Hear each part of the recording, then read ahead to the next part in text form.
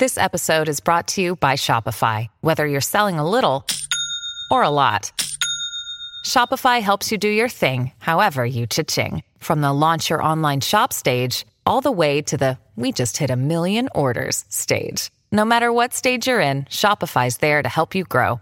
Sign up for a $1 per month trial period at shopify.com/special offer, all lowercase. That's shopify.com/special offer. Osiris. This podcast is In the Loop, the Legion of Osiris podcasts. Osiris is creating a community that connects people like you with live experiences and podcasts about artists and topics you love. Get in the loop at osirispod.com. Hi, this is Dave Davies of The Kinks, and you're listening to Rock and Roll Archaeology.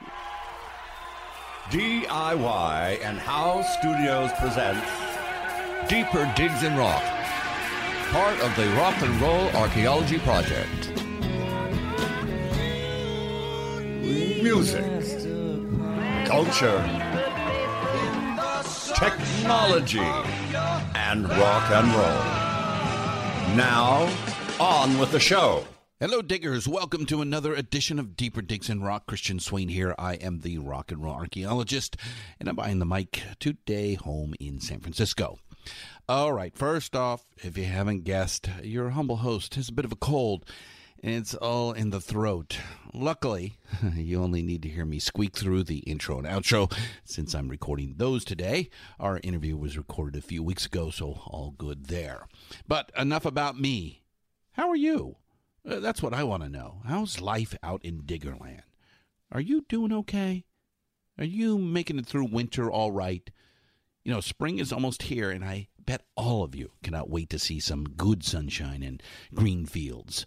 I know even out in California here, we've had quite a bit of rain and dark skies, thunderstorms. So I cannot wait for spring myself. But seriously, this is the point. Drop us a line. You can find us on Facebook, Twitter, and Instagram. It's the RNRAP on Facebook. Yeah, that's an old one. And RNR Archaeology on Twitter and Instagram. Yeah, I know. We are all Pantheon podcasts and all that, but we are still clearing boxes and moving furniture into the new home, so please be patient. Besides, you are original diggers and will always be able to say to your friends in the future, yeah, I remember before the Pantheon podcast days. I want to make a quick shout out to our social media manager, Daryl Alber. He's been doing an amazing job for us in the last year or so. Funny, he started off as a digger and just wanted to be a part of our growing community. We're very lucky to have him. Okay, so you can always drop us a line there on the social media platforms, of which Daryl handles. Tell us what's up. Let us know what you're doing. Let us know what you like and don't like. Give us some insight. Ask us to dig deep into some subject you want to hear about. Let me tell you, we read all that you folks send. We may not get to it right away, but we do pay attention and try to incorporate as many of your ideas into our shows as possible. Remember, we are all about the entire history of rock and roll, or as I like to say to the intelligentsia, the entire history of music in the latter half of the 20th century, which I believe, and I bet a lot of you do too, is as important to art history as the Italian Renaissance. So think about all the important work you diggers are helping us to prove to the world at large and to future historians. It's a big fucking deal, and you are all a part of it. Let me say, you can always help us by adding a review on iTunes, Spotify, Pandora, or wherever you are listening to this podcast. I cannot tell you how much of a big help that is for us, especially now that we have recently begun to pull shows like this one out of our big pipe where all the shows sit together, kind of like the online magazine or the podcasting magazine that we thought of, where our entire suite of rock and roll shows have been, and out on their own. So like baby birds, we are slowly kicking them out of the nest, so we need our friends to provide a wee bit of assistance on the ground. So a good review on some of those shows that are now out on their own would be awesome if you could find the time to do that. So the big takeaway is we love to hear from you. And really, the reason I wanted to talk about this is we have recently received some very fine notes from some of you over the last few weeks. Some just telling us what a great job we are doing, some correcting a small bit of information or two, and some helpful hints as well. We all appreciate the conversation, the help, and the community. We're proud of what we've accomplished, and it seems you are all proud to be a part of it. So thank you very, very much. Okay, here's the news. We have a new show set to launch, and it's a good one. We are adding the most famous groupie in the world to Pantheon Podcasts. And let me say, as I've gotten to know this incredible woman, I can see why so many of the most famous names in rock and roll fell for her. She's bright and funny, sweet and charming, and she just carries a magical air about her. Wowza, it sounds like I'm already under a spell. And I bet you all will be too when we launch Miss Pamela's Pajama Party in the next week or so. Yes, that's Pamela DeBar is coming to Pantheon Podcasts with a new show that is all about Pamela. Just so you know, she is an accomplished writer and musician and actress. She's lived an extraordinary and adventurous life, and she is going to talk about it all. The show will be a bit of a free-for-all, or like I said to Miss P, no holds barred, and she corrected me and says, no holds debar. Yeah. So make sure you tune into Miss Pamela's Pajama Party coming up soon on Pantheon Podcasts. Okay, let me tell you about Care Of, the personalized daily vitamin pack made with honest guidance and better ingredients. First, you can find them at takecareof.com. So, I've been a vitamin junkie for decades. Not a ridiculous amount or anything. I don't carry a suitcase full and get searched at airports or anything, but I do think they help protect my health in some ways. Call it insurance. It's just a part of my healthy routine, and maybe should be of yours too. So I signed up with Care Of a few weeks ago. It was ridiculously easy. I went through a quick online quiz that asked me a series of questions and then recommended a daily packet custom for my needs. Very easy and convenient. And boom, a few days later, I received a 30-day supply, individually packaged, that I open daily and take. It's so very easy and convenient. I love not having to go to the store to get my vitamins now.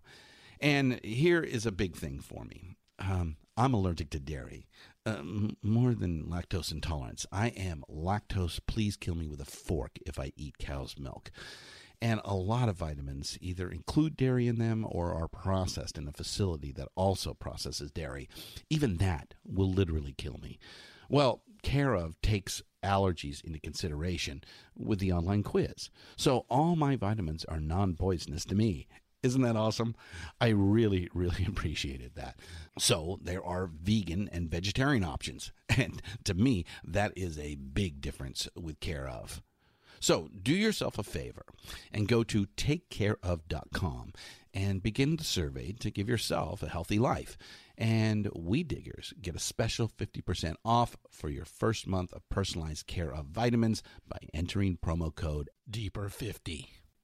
But you need to buy over $20 worth of vitamins. Keep that in mind.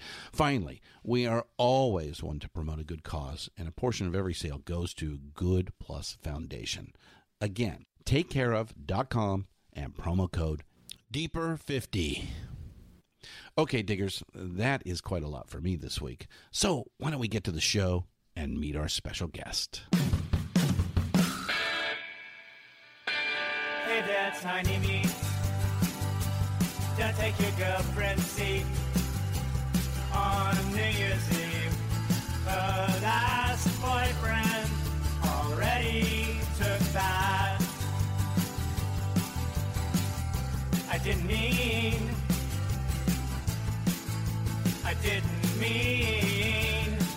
to make you laugh.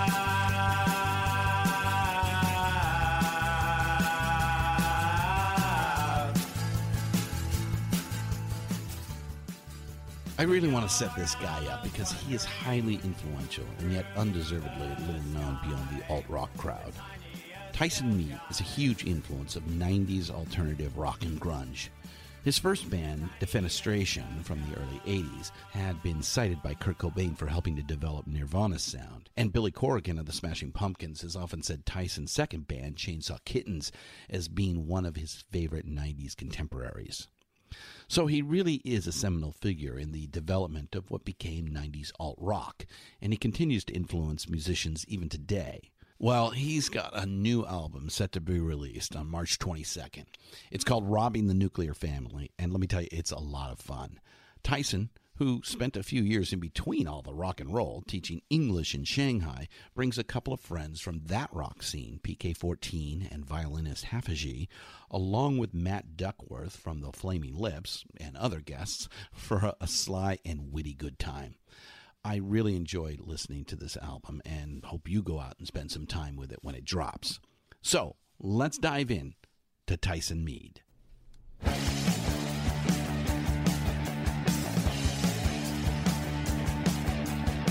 been robbing the nuclear family. Maybe you like me or you can't stand me. Tell your husband to unhand me. I can be a part of your family.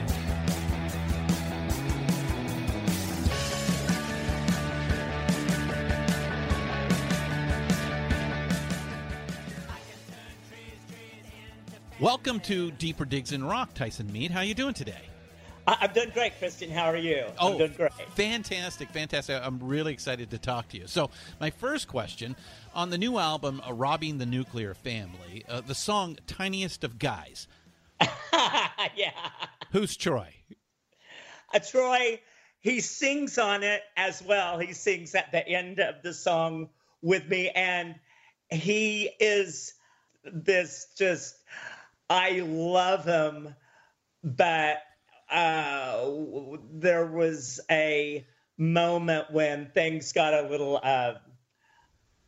strange. Yeah, and I would like to say that it's pretty much fully explained in The Tiniest of Guys. So right. Anything that I say in that is pretty much exactly what happened. Well, there you go. And I had to even edit it to make it, PG instead of like XXX. Oh, wow. So there's a XXX version that might come down the pike one day. Might come. It's living in my head, but yeah, it may. All right. So is there a theme to the album? This I believe is your third or fourth solo album. Is that right? This is and you know what? Even I forget. This is my fourth solo record. Yeah, People I think you have had to one remind me. in 96 while you were still with Chainsaw Kittens. Yeah, and then yeah. you had three, I think, since like 2008, right? Yeah, the first one, I had a soft release in 2000. I mean, not the first one. The second one, I had a soft release in like 2004, and then put it on iTunes in 2008. So yeah, so the theme, and we'll probably get more into this. The theme of the album is, for several years I lived abroad. I lived in China, and for the blink of the eye, I lived in Saudi Arabia until I had to leave under the darkness of night. Really? There must be a story there. Another XXX. I knew about the Shanghai period, but I did not know about Saudi Arabia. Well, there's another XXX story involved with that, so you can just all fill it. You can all fill in the blanks. But the theme, one of the themes of this album is finding home, and also maybe once you've found home, is home really what you thought it might be, or is it does it live up to your expectations? And as always, I always get this wanderlust once I've been stationary in the same place, living. I bought a house like 5 years ago, and I've been in that house for, 5 years. And is that in Norman? Is that in Norman, Oklahoma?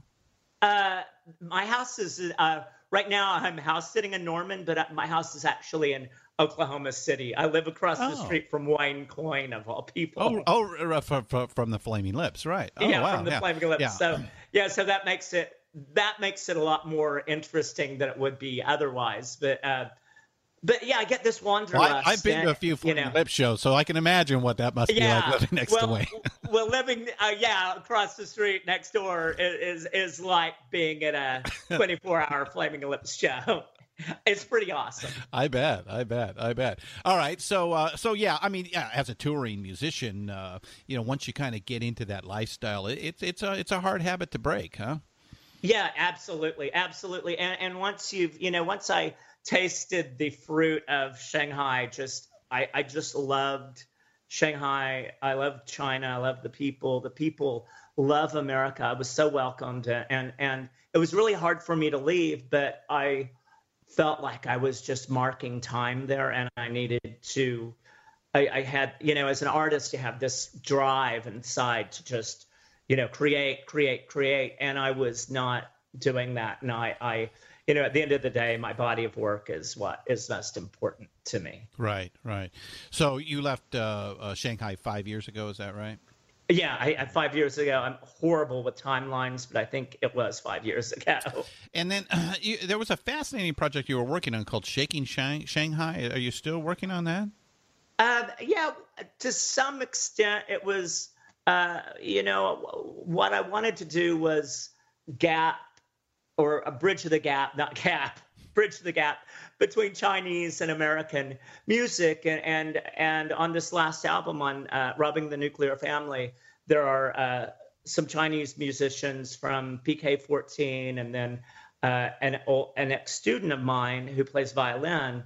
And so I try to do what I can to bridge the gap, the cultural gap, and it just seems like there's a void or whatever between us and China, that the people who know how amazing the people are embrace it, but I want more people to know that, and that's one of my was my sort of mission statement when I started making music again, really 5 years ago. Yeah, because I think you actually just kind of chucked music away for a period of time, and you escaped to China to teach English.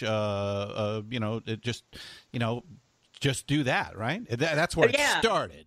Yeah, that's where it started, and I thought that as a young man, I'll make music, and then when I was really young, I thought, and someday I'll teach at a boarding school on the East Coast, and I didn't know that East Coast was like really East Coast, and it was actually not 8,000 miles. Yeah, exactly.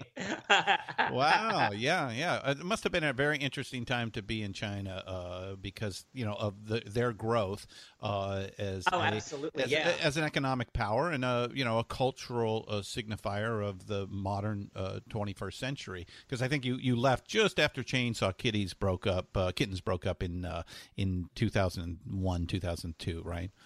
Well, yeah. Well, it took me actually. I guess I moved there like around 2004, 2005. I don't really know, but I kind of kicked around New York for a while and was a DJ in Oklahoma for a while for the Spy and just did a few things until I lucked into a position teaching international students in New York at John Jay College and LaGuardia Community College. And from there, I got the opportunity to go to Shanghai and didn't know what I was getting myself into, but I just dove and just had basically no fear. I was like, I'm just going to do it. I bought a return ticket in case it didn't work out. But after I got there, I just loved it. And I was like adopted by several Chinese families as their brother or son, and it was just an amazing experience that wouldn't have happened if the Chainsaw Kittens would have went into this,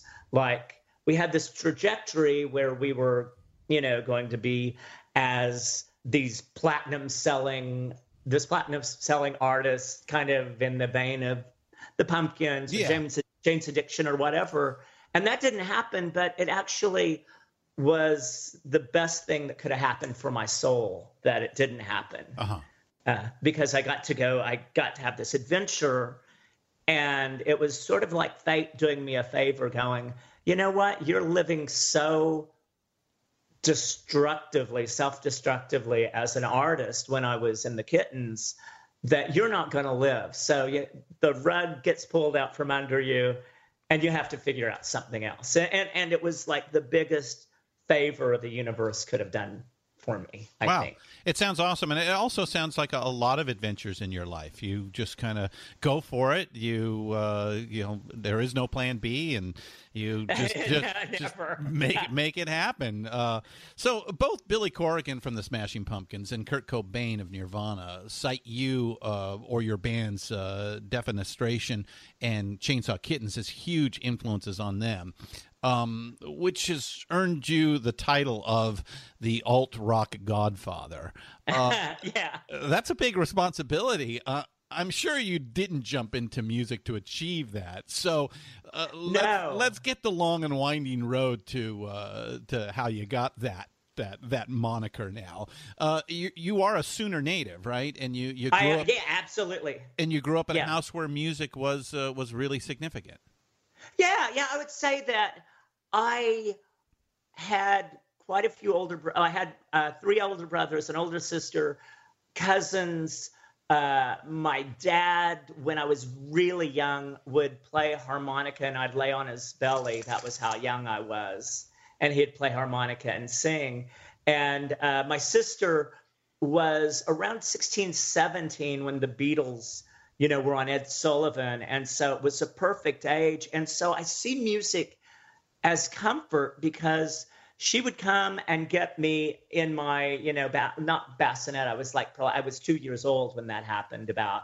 And she would kind of swaddle me and dance with me to She Loves You, or I Want to Hold Your Hand, or whatever. And I've had this realization not too long ago that music means security to me, I think, in this way. And then I had older brothers and cousins who listened to Emerson, Lake and Palmer and Alice Cooper and all this stuff that was their music. And then when I was like 11, I had to find my own. I had to find my own music, and I found Bowie and the New York Dolls and Iggy. Yeah, I was just going to ask, what was the first artist or band that you would call your own? I would say Bowie and the New York Dolls and Iggy. I would say those 3, and actually, so Aerosmith, that glam rock then. Period. There, definitely, Bowie, probably T-Rex is in there as well. Pretty Things, that whole early 70s period. Alice Cooper is a great example too. An American glam band that most people don't recognize as glam as they are, because they have that shock horror side of things. And in my $1 Billion Babies art show, I made a Miss Pamela doll from the GTOs, because the GTOs were influential on Alice Cooper Group in their early... Oh, they made their clothes. Yeah, they made their clothes.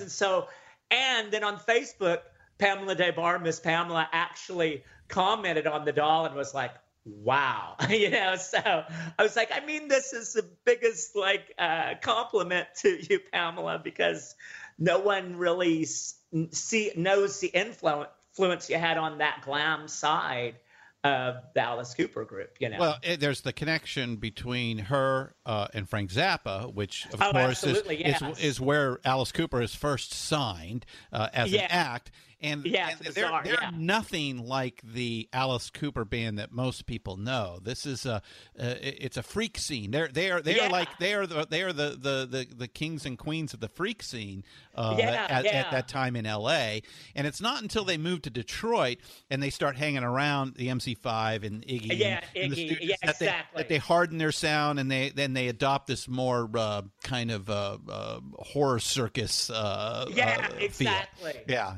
Which obviously did really well, and they sold a gazillion albums. And they were able to harness the commerciality or whatever of their bizarre of what they were doing, you know. And I have a dog crawling. People, of course, won't be able to see this, but I have a small dog crawling all over me at the moment. Oh, very nice, very nice. But dogs are welcome on the podcast. So you mentioned Bowie, obviously, and yes. I definitely can hear the Bowie and maybe even Brian Eno influences. Yeah, Brian Eno absolutely is your work. Is like my godfather. Oh, okay. Yeah. I can definitely hear some of that, and that's nice to hear. It's a lot of people don't recognize his contributions to music. Yeah, and I feel like it. If I can make an Eno album as brilliant as like Here Come the Warm Jets or Taking Tiger Mountain or any of those pop records those 4 pop records, I would be so happy because those are like my Bibles of like, this is how a pop record should be made, a pop rock record. Mm-hmm. So yeah, definitely Eno. A friend of mine calls some of my songs little Eno pocket symphonies, which I think that's very nice. Apropos, yes. Yeah. So your first real band, Defenestration. Hard to say sometimes. Defenestration. Probably on purpose you did that. So. Yeah. So you guys moved to Norman, Oklahoma. And because that's a college town, right? You actually grew up in like a really rednecky sort of part of Oklahoma, right? Yeah, I grew up in Bartlesville, which was like a rich oil town, like a small. It's where Phillips 66 is, but it's 30,000 people, so it's got the redneck element. It's got the wealth plus the redneck element, and people in their attitude were way more redneck than like, urbane or whatever, So certainly, yes. Yeah. So I got taunted and beat up and called a. Well, because you're out and proud. You're out and proud. Yeah. Yeah. So. Yeah. I mean, but and I didn't even know I was out. Right. But I was. But I was this little glam rocker. Right. Walking around and with crazy hair and the craziest clothes that I could find, and it just did not fit the mold at all of what this. It was a very uptight sort of town. I love it now. I got to say, I love it now. You love going back and seeing it. And seeing it, and like the woman who runs the Chamber of Commerce is a big Kittens fan, so it's really changed, I mean, and I've obviously sort of become the elder statesman of Oklahoma. So isn't that just fantastic? It's bizarre, and it's fantastic and bizarre and wonderful, yeah. Right. So, so you moved to Norman with the band and a local high school friend to start the band, right? Yeah. He was at the end of my tenure, as it were, in Bartlesville. I met all these skateboarders. They were exactly like me, even though they just thought the whole like status quo thing was stupid. And so it's like, oh yeah, I guess it is, isn't it? And so we had this kind of gang of kids of like 10 kids that one of those skater kids started the band with me. He and actually his brother, and then his brother quit to work for Richard Linklater, the filmmaker, and wow, was in like Slacker and stuff. Right. Yeah. Right.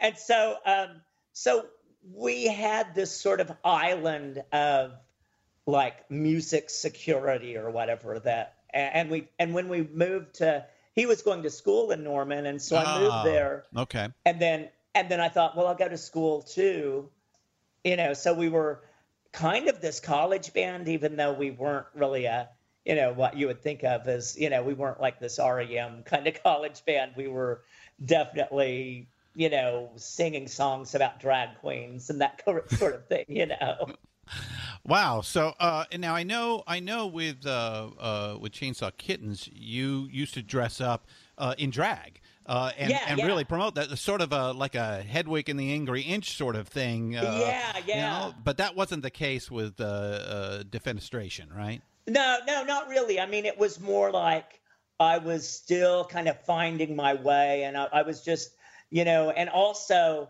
that was when there were people like Motley Crue dressing up in and Poison dressing up in kind of a drag thing. So we tried to do the opposite of what they were doing. Testosterone fueled. And like this most bizarre, like, how does this even fit? I mean, it was, so like artificial. And so yeah, it kind of like over time. I don't know, some good symbolism for the 80s, it may be.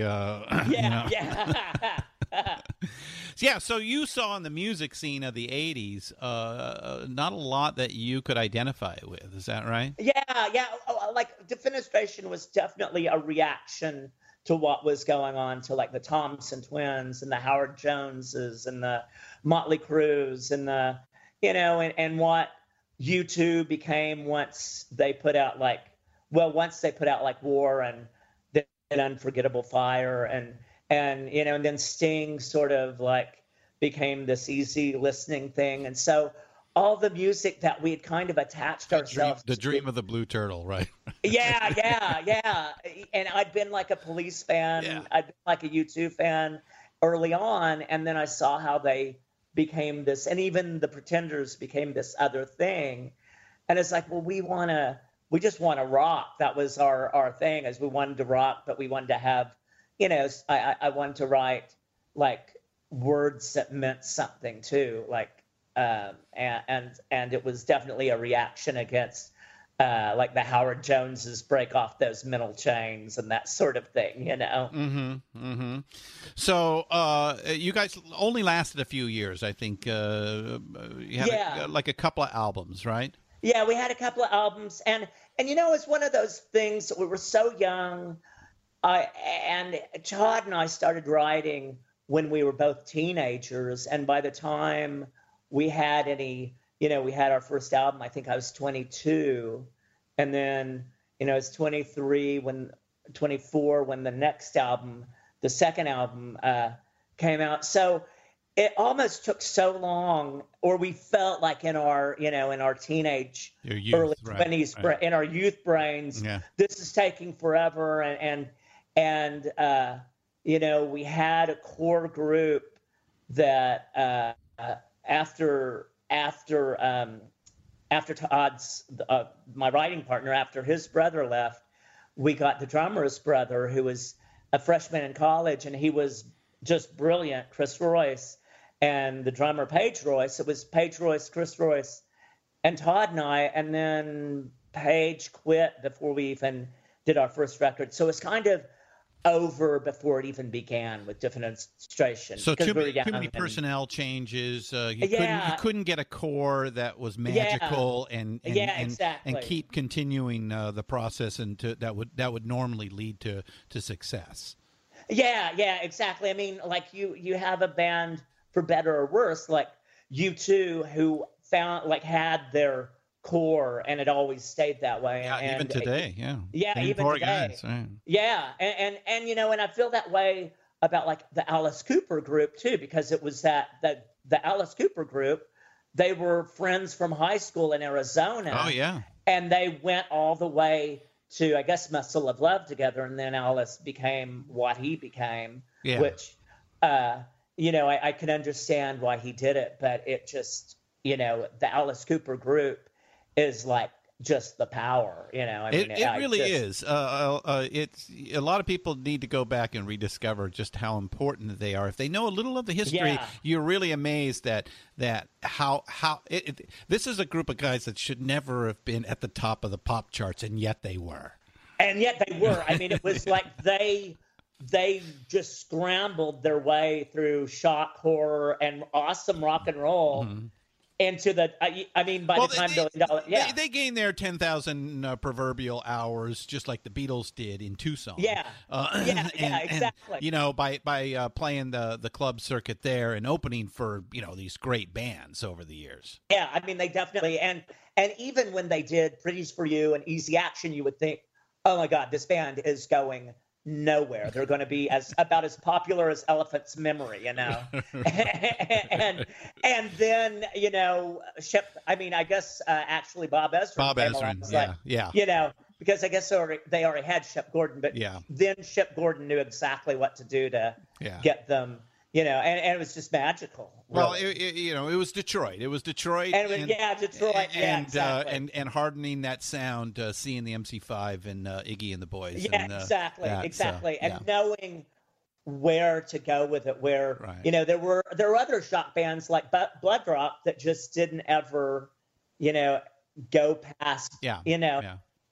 So a little bit more like what happened to Defenestration.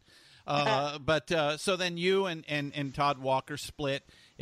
Then it really became obvious that was not going to continue. Exactly. That it was like once we split, I realized I'd gotten to the point where I could write songs on my own and didn't necessarily need a writing partner. And so I had enough songs when my buddy Trent linked me with the guys in the Kittens who were actually all in high school. I was 25.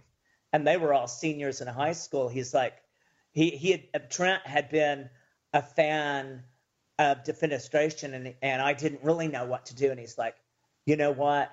You need to play. They're about to kick their singer out. You need to play your songs for these friends of mine. They know who they are. And so it was like and I think they knew who you were. I think they were fans of Defenestration as well. Yeah, right? they'd been fans of Defenestration, and I knew kind of the workings of the industry, even though it hadn't like gone to the point of, you know, it's still like alternative, still like indie underground, you know, like to get a record deal for like $5,000 was amazing, you know? Right. And so it was like a weird thing because there was a contradiction of, you know, it's kind of like tucking my tail between my legs and going, okay, I'm going to play with these high school kids. But then also once we had one rehearsal, I was like, oh, they're good. They were good. Huh? They're good. Yeah. They're really good. And having these like cute 16, 17-year-olds and me, and I was fairly young, you know, looking and stuff. And so we made a demo January of '89, started talking to Mammoth Records we practiced, we formed in '89, January, made a demo in February, was talking to Mammoth Records like by March. So within 3 months, we were already, you know, talking and ready to sign, right? Yeah, ready to sign. Right. And so it happened really fast, and they were really excited. And, you know, that was sort of how the Kittens were born. And then a year later, Trent, who hadn't been in the band, joined. And as things do, there was a lot of changes in the band, but I always tried to make it like, okay, anytime anyone leaves, we've got to, you know, just figure out, because it was a different thing than Defenestration. It wasn't like me and my buddies. It was like me and these guys that I didn't really You were definitely the leader. There was no question about it at that point. Yeah, and they were supporting your vision of what you wanted to present to an audience out there in the early 90s, where music is beginning to shift. I mean, you know, we talked a little bit about the wasteland of certainly the later 80s that might have existed musically out there. But you know, by the time you get to 89, 90, you start to see the cracks are forming, and obviously, Nirvana, just smashes everything to pieces. Exactly, absolutely, exactly. And now there's opportunity for somebody with a more unique vision, a rawer sound, like you guys presented, right? Exactly, and and we came along, then Jane's Addiction came along, and then Nirvana, and like with Defenestration, at least, we were kind of first of that sort of thing that was like. Well, as we discussed at the beginning, somebody from just outside of Seattle was buying those Defenestration albums as well. Yeah, absolutely. I mean, and it was like Defenestration. The thing is, we didn't last long, but we actually made. Yeah. So it was, and it's very nice, as an older person. Chainsaw Kittens is not too dissimilar either. Again, proven very influential, without a whole lot of financial success. I saw a quote. Exactly. I saw a quote while researching, and I want to get your response from it. So here's the quote. Arguably the best American band who never made it in the heyday of 90s alternative rock. How does that make you feel? It's heartwarming because there's a quote that I read from Patti Smith like years ago when I was a kid. Another big hero of yours. Yeah, big hero. And she basically at one point said, I just did this to communicate, to write, like writing a letter to people. And I was like, oh, that's a really great way to look at what you're doing. And my music has always been like a letter to people. And I never really knew if it would be like some thing that would be a hit or if it would be commercial success. Yeah, like a commercial success. Exactly. And I didn't really set out where I know that, there are bands around me, they set out to sell platinum records. And I didn't even think, because I think of like Patti Smith Horses and it's highly acclaimed, but when it came out, it didn't sell a whole lot of records. It was just, it's just this awesome record that the few people who knew about it. Yeah. And it's gone on to, like your records have gone on to influence the next generation or the generation after that in their music.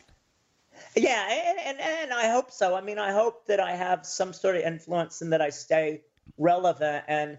And I also have the luxury of when I make an album knowing that I don't have the pressure of oh my gosh, 1 million people have to Yeah. There's no thought of that in your musical process. Exactly. And that's where I felt like, Phil, and there's freedom in that. There's freedom. There's so much freedom. Yeah. And I feel like that's where I get to be Brian, because he gets freedom to do what he wants because his audience are the type that are going to listen and not abandon him if he does something that he didn't do before, which is what I use as kind of my model of how I do what I do too, Mm-hmm. And also Scott Walker is a big influence of he can just do whatever and people are going to be like, oh, I love that. Or I don't love it, but it's still Scott Walker, and I'm sticking by, Well, there's been several bands or artists over the age of rock and roll. I probably the first being the Velvet Underground. Who Brian Eno, famously said, maybe 30,000 people bought that album, but every one of them went out and started a band. Yeah, exactly. So there is something to be said about, the rock that we build on, and the work that you've done seems to be more on that side as opposed to the dollar signs. Yeah. I've never really thought about money, which is, a little detrimental to my bank account. But at the same time, I have the freedom and I can, and if I wanted to just tomorrow, just go to whatever Egypt and just live for a few years, I could, I wouldn't. And so I love, and speaking of the Velvet Underground, my hero from the Velvet Underground, I love John Cale, but Nico from the, obviously on the first album, right. The way she lived her life without the heroin per se, but the way she lived her life and that she made these albums that were so out there, but they're also part of my, the Marble Index and Desert Shore are two albums that I look at and I go, yeah, that's the sort of, I would like to, I don't know if I'm ever that daring, but I at least want to try to be that daring. Right. And you've always been that way. This is not something that you now look back on and say, "Oh, geez, I didn't make a lot of money, but I did all these other things." This was you were cognizant of this at the time that you were actually going through this, which could cause a lot of people a lot of heartache and trauma. But that's not how you took it. No, I never, I just feel really fortunate to be able to do what I do and, not necessarily have to have like a day job or a job where I'm doing something I really dislike, and it's been nice to have that. I mean, I don't have lots of money and I'm always kind of scraping and hustling for money. But you're an artist. You need to constantly produce, so it causes you to constantly produce. Exactly, and that's pretty wonderful because I have a friend he's quite a bit younger. He's a millennial. He's 32. He's just the sweetest guy, and he's like, you can't let your brain crystallize, and you're not letting your brain crystallize, and that's how I feel like. Okay, I just got to keep pushing and pushing. My artistic boundaries and go as far as I can. And fortunately, the people who love my music are always ready to go wherever I'm going. I can see that with my records. And that's, I feel really fortunate about that, the new record is very rich. There's a lot to be loved about it. A lot of different and diverse musical ideas are going on, and we'll get into that a little bit. I want to continue on here. So with Chainsaw Kittens, there were 5 albums that you guys did that our diggers, our fans, we call them the diggers, should go out and get. So is there a favorite one you might suggest or an introduction to Chainsaw Kittens? Oh my gosh, they're like my children. I'll give you a, it'd be just hard to like. The first one, Violent Religion, is sort of my mental breakdown I was having a mental breakdown when Defenestration was breaking up. So it's definitely captures that sort of darkness, but there's some real just great rock and roll on it too. And then the next one, Flipped Out in Singapore, Billy Corgan heard Violent Religion when they were doing Gish, and he played it for Butch Vig, and he said, these guys are awesome, right? These guys are awesome, and you need to work with them. Right? So Butch Vig, when right after he had done Nevermind, he produced Flipped Out in Singapore. So it's like just a great rock and roll record. If somebody wants to if you just want to go out and hear a great rock and roll record, that's like I just love it because it's kind of balls to the wall. Mm-hmm. And then we had Angel on the Range, which was like a 7-song record that I love it too. It's sort of, we had new members. We had new members on each of those records up until Angel on the Range, and that's when we got Trent was solidified. He had been in on the other records, but he was like my writing partner, and we had Matt Johnson playing bass and Eric Harmon playing drums, and they would continue from then on out. And Eric we lost a year ago, and he's still my favorite drummer in the world. And so when Pop Eris came out, I would say Pop Eris, a lot of people say that's our masterpiece, it was, we signed to Atlantic Records, and things were going to go through the ceiling, and they didn't. And so then we had the self-titled after that the Darcy and James from the Pumpkins started. Yeah, when you signed with them. Yeah, mm-hmm. and they put that out, and that's more like, that's more of a pop. It's not as rockin' as the other records, but a lot of people love it. And then the All-American Chainsaw Kittens, which was our last record, which was, we did it a lot like we did our first record, just like a short amount of time. And I really think it's good too. But I don't know, Pop Eris might be the one to start with. I don't know. But yeah, it's hard to say, you know. Well, we just want to start them on, a trail, and we'll start with the Pop Eris, and then let them go from there for each one of them. Yeah, that exactly. But great explanation for each one of them, and definitely it's like the family. You know, there was the baby and the oldest one, exactly, without a doubt, and exactly, and I like to see how they all, where they all live sort of in people's minds, because it is like a child where people have their favorite, and I'm like, well, yeah, that's my favorite, and then somebody else is like, oh, this is my favorite, and I'm like, oh yeah, that's my favorite too. Yeah. Right. Oh, just like a proud parent, of course. Yeah, very much like a proud parent. Yes. So since the end of Chainsaw Kittens, you've released 2 solo albums, not counting the upcoming Robbing the Nuclear Family. 2008's Kittens and Bathrooms, and 2004. I'm sorry, Kitchens and Bathrooms. And 2014 like Kitchens and Bathrooms, and 2014's Tomorrow in Progress, with some interesting titles like Nihilists Need Love Too. I love that song. That's just so awesome. And 2014's Buddy Dash, Twisted, Cognac Leeches.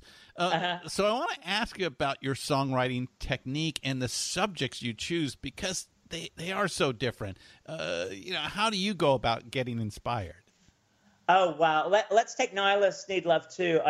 I was reading about Nietzsche, and I was getting, I got kicked out. I'd already got kicked out of Saudi Arabia, so I went back to China.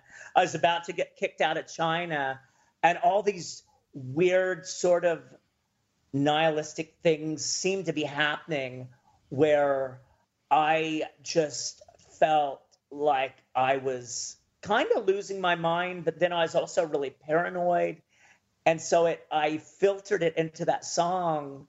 I had read that Nietzsche, had a breakdown and was kicking a horse. And then I thought, well, what sort of pornography is Nietzsche into? And I'm like, oh, he would be totally into like Antichrist porn. And so... Right. So that was sort of I do the cut up method that Burroughs, Bowie did for a bit. And Bowie, exactly. And I guess Geisen was maybe the one who started. I don't know who started it, but I kind of do that method, but I don't actually physically cut anything up. I just play around with it in your brain. Yeah, in my brain. And so I think of like the Brian Eno titles like Papa Negro Blowtorch and Blank Frank and Dead Finks Don't Talk, and I put my titles up to myself where I'm like, is this a Dead Finks Don't Talk kind of title? And I'm like, okay, yeah, Nihilists Need Love Too is definitely kind of a Dead Finks Don't Talk kind of title, Very interesting. So since 2014's Tomorrow in Progress, you've kind of been quiet. You've been busy writing the new album? Is that where you've been? Your head's been? Yeah, I've been working on the new record. I also have been painting a whole lot and selling my paintings. The other huge influence on me, more in the fine arts way, is Captain Beefheart, Don Van Vliet. Oh yeah.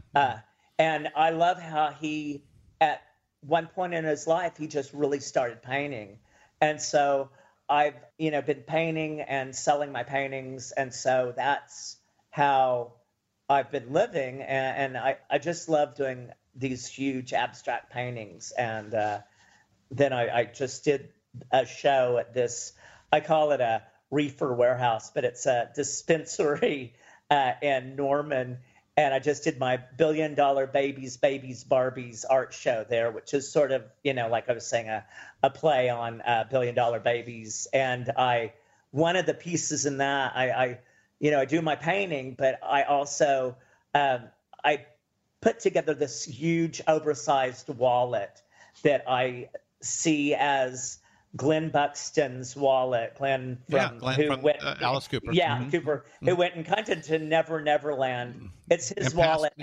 He passed away. Passed away. Yeah. And he's like, I guess everybody in the Alice Cooper group is my favorite, but I just love so much. There was something original about Glenn's guitar playing. And just his persona, and exactly. And so this wallet is as imagined by Pat Boone, and so that was a lot of fun to make this big oversized wallet that's it's like 26 inches by like 14 inches, so it's the size of like a double record basically. But I've made it into a wallet, and it has like West Side Story sheet music coming out of it because of the School's Out. They did Sharks versus Jets or whatever, and that it has there's actually a nude picture of Pat Boone from Time Life that's in it. Really? There's a new picture of Pat Boone from the 50s. Yeah. Oh, yeah. Yeah, exactly. They used to do that in like the 50s and like, take these, and they'd be in Time Life, which is so, in Life magazine, which is so bizarre to think. And it's big enough for the $1 Billion from the $1 Billion Babies record to be in it as well. So it kind of fits the $1 Billion.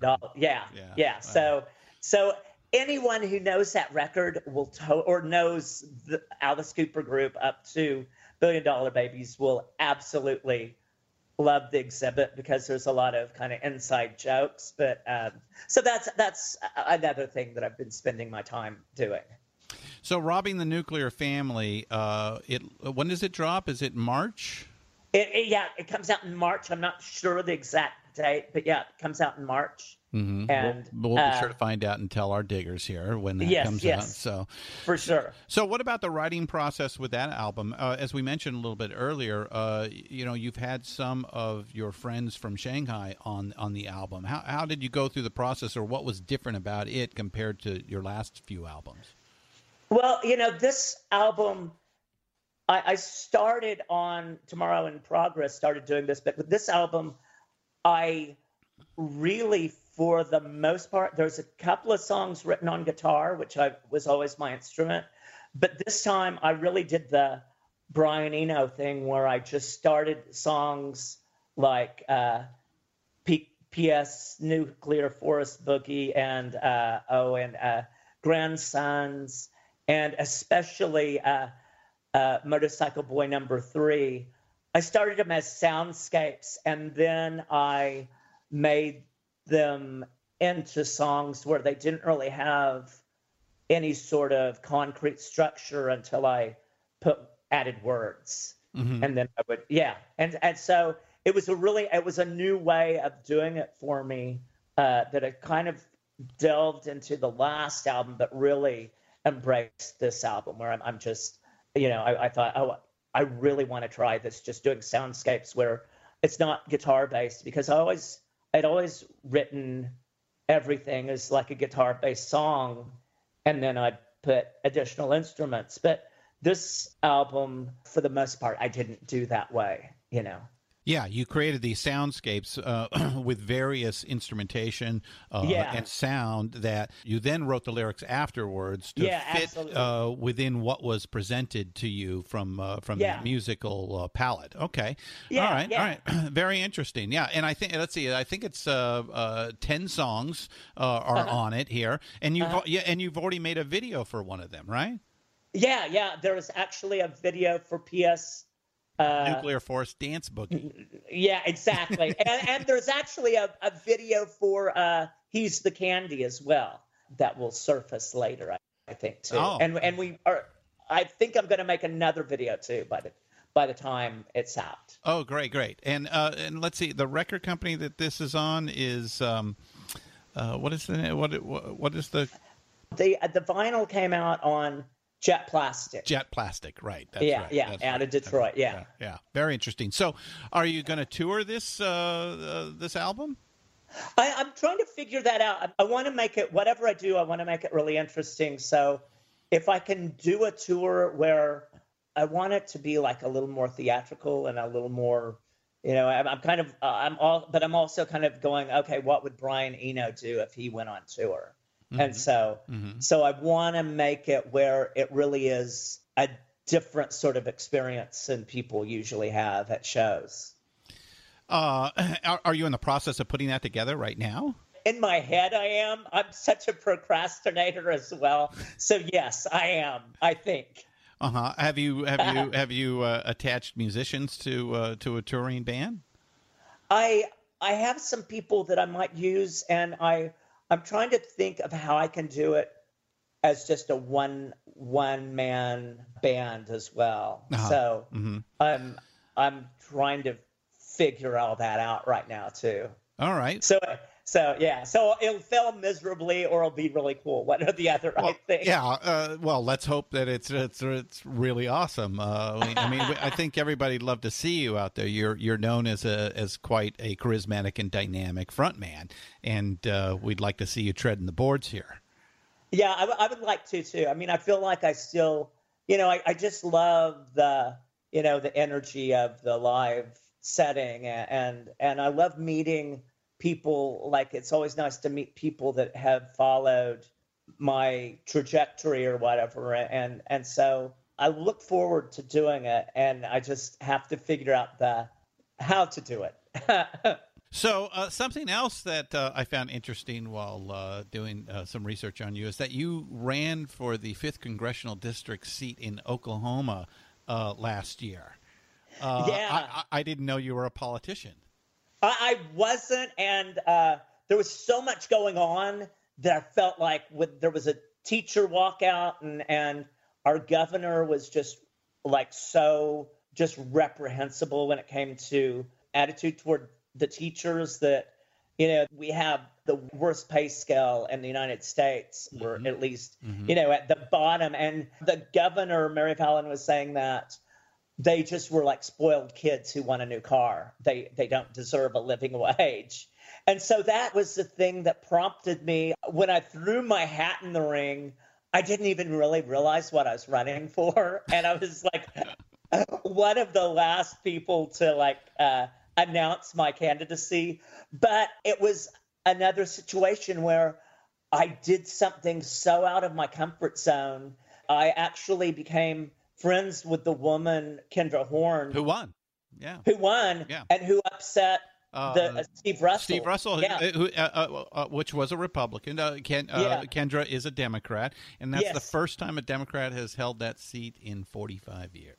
And she and I became friends, and it was really funny because there was a situation that made the Fox News site because, one of the other candidates had stolen her signs, or had, pulled her signs up from I guess it was a public space where they weren't supposed to be, but it's kind of not a good thing to do. And he got caught.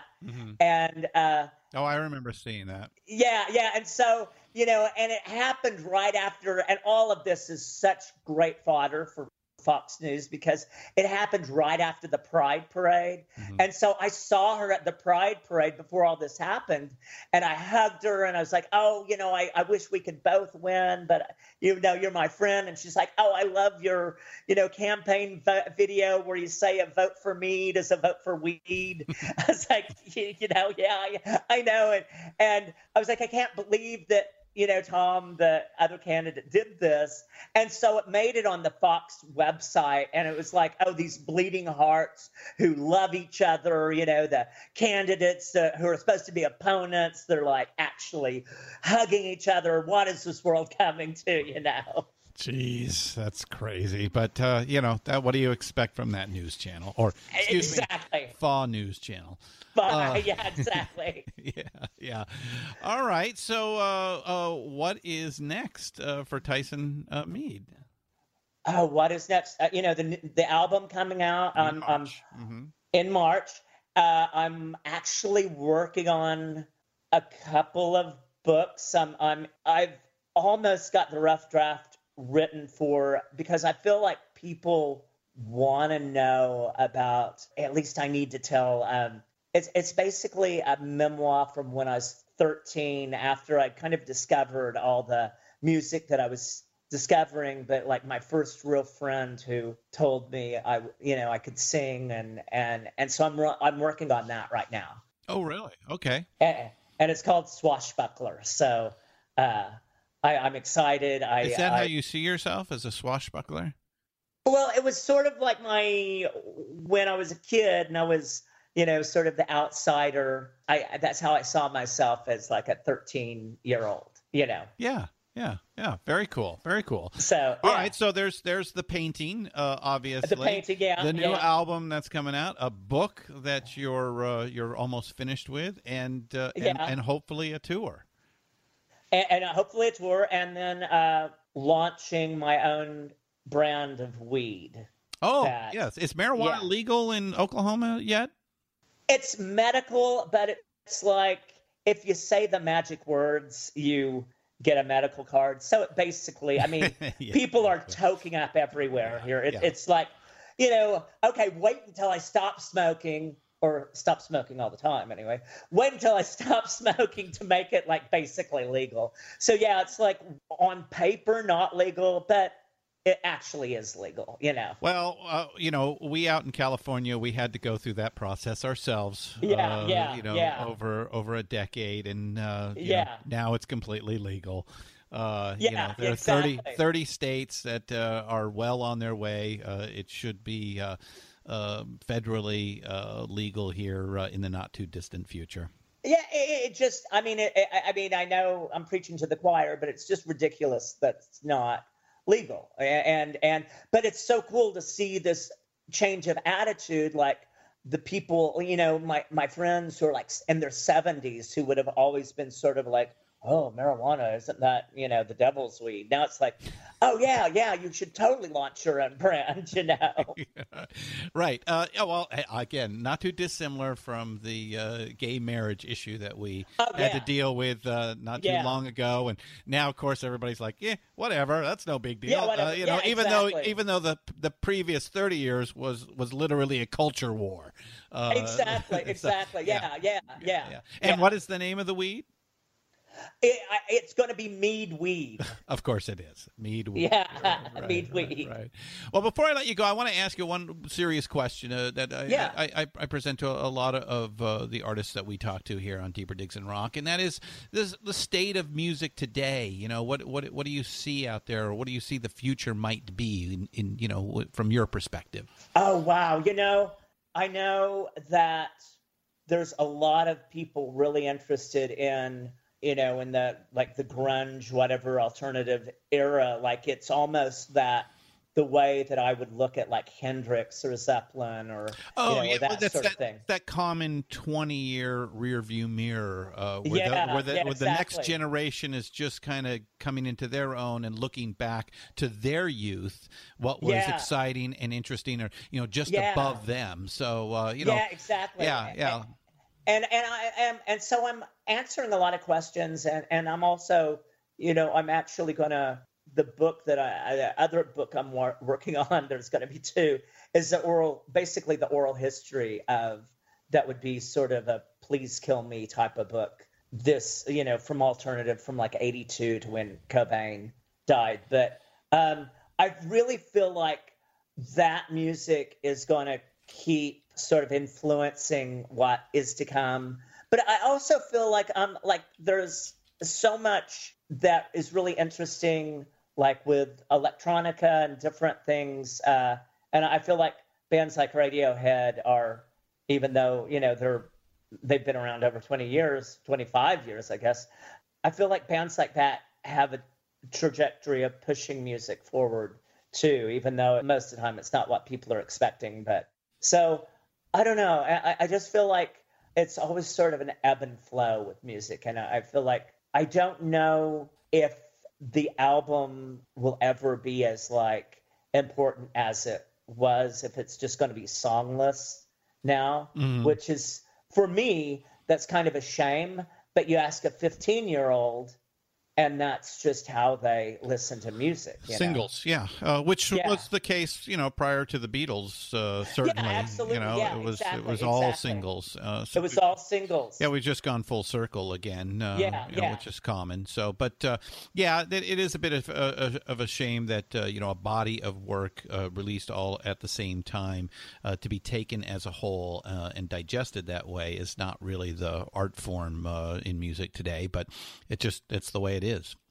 It's the way it is. But I feel like, with people like me who are doing it where it's like Robbing the Nuclear Family really is, to me, a concept album in a lot of ways, because it has a beginning and an ending, and then it has the, what happens in the middle.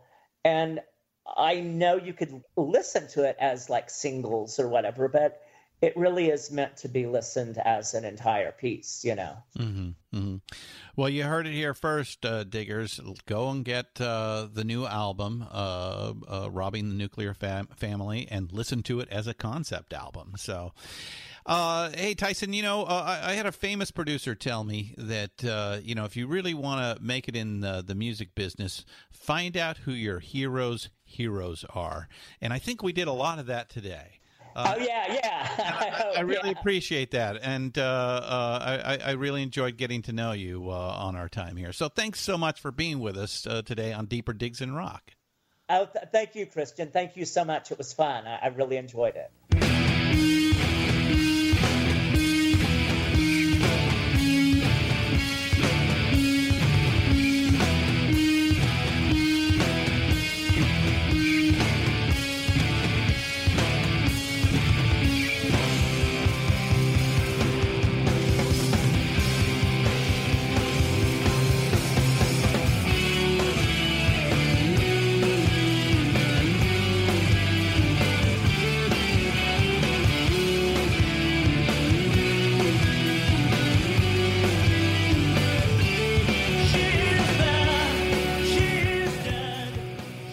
Let's give it up to Tyson Mee. What a very interesting and fun time we had. I really enjoyed the hell out of talking with him and learning his story and influence on so much great 90s rock and roll. I hope you did as well. When you look at the entire history of rock and roll, it's fairly easy to pick out the beginning somewhere in 1955 or 56 as the Big Bang. It's when the emerging elements of artists developing a new sound along with technology to create and spread it, as well as the new burgeoning and hungry audience, all arrive at the same time. The rest of the story is like the universe, expanding wider and further until it cools and collapses. Now, the beginning we talk a lot about in our first two episodes of the Rock and Roll Archaeology podcasts. But the end of the thing we call rock and roll is much harder to pin down. When did the music as hot and vital cool to the point where only the background noise is evidence of its existence? Some say the day the music died wasn't long after the first iteration of the 1950s. Others have said 1964, 73, 1976. I've heard and read many compelling views. I don't think it was any of those dates. The rock and roll music was still vital and expanding, gaining new audiences, still influencing culture and vice versa. But by the mid-1990s, or certainly by the beginning of the 21st century, it did get cold to the point when contraction occurred. When it wasn't the cultural driver it once was, when the kids moved on to other things. To us, that last great movement of rock and roll was the 90s alt-rock, probably started with the grunge movement. It appears the music that came from that time is perhaps the last gasp of the art form that in the end will be a uniquely 20th century movement. And I mean as a creative force, expanding and building new horizons. It is now a thing of the past. Not that there isn't great music to be found out there, don't get me wrong. It's just not the cultural, relevant, and informative touchstone it once was. Today, we got to talk to one of the guys who helped birth that final iteration. Anyway, not to leave everyone on a bummer, but I did warn you I was sick at the top of the show. Blame it on the drugs. Yes, legal ones. Oh, and the vitamins that are making me feel much better now. Hey, go out and pick up Tyson Mead's new album, Robbing the Nuclear Family, on March 22nd. And if he is on the road, go support him by seeing the show. Because maybe I'm wrong, and rock and roll isn't dead just yet. It just needed a swift kick in the pants again to get the blood moving and the muscles twitching, the lip curl raising back, and I don't give a fuck attitude to return. And let me know what you think. Okay, this is Christian Swain, and you've been listening to Deeper Digs in Rock, a Pantheon podcast. I will see you next week, and as always, keep up the rockin'. Crazy little monkey, he got so ambitious, swinging through the jungle with his coward wishes. He sings fire, fire, fire, fire, fire, fire, fire, fire, fire, fire, fire,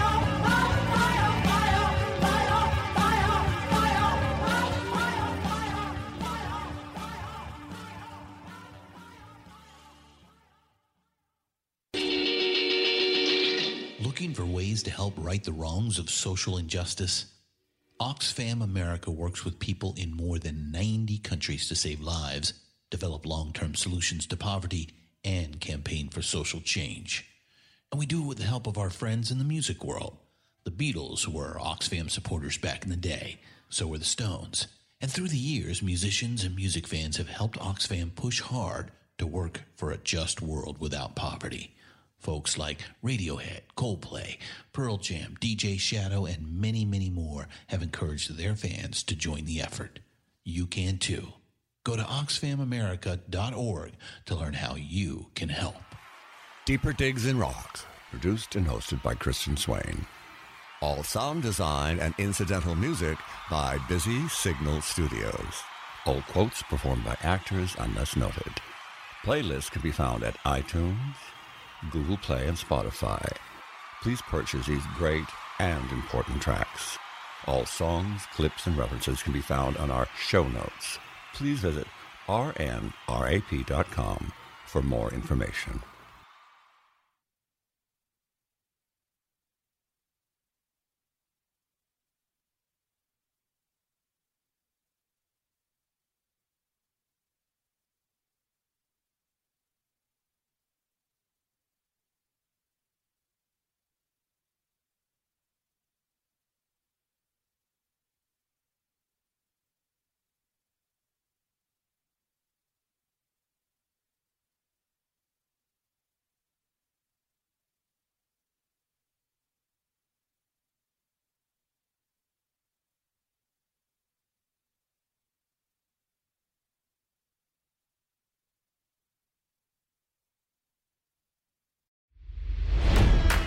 It's NFL draft season, and that means it's time to start thinking about fantasy football.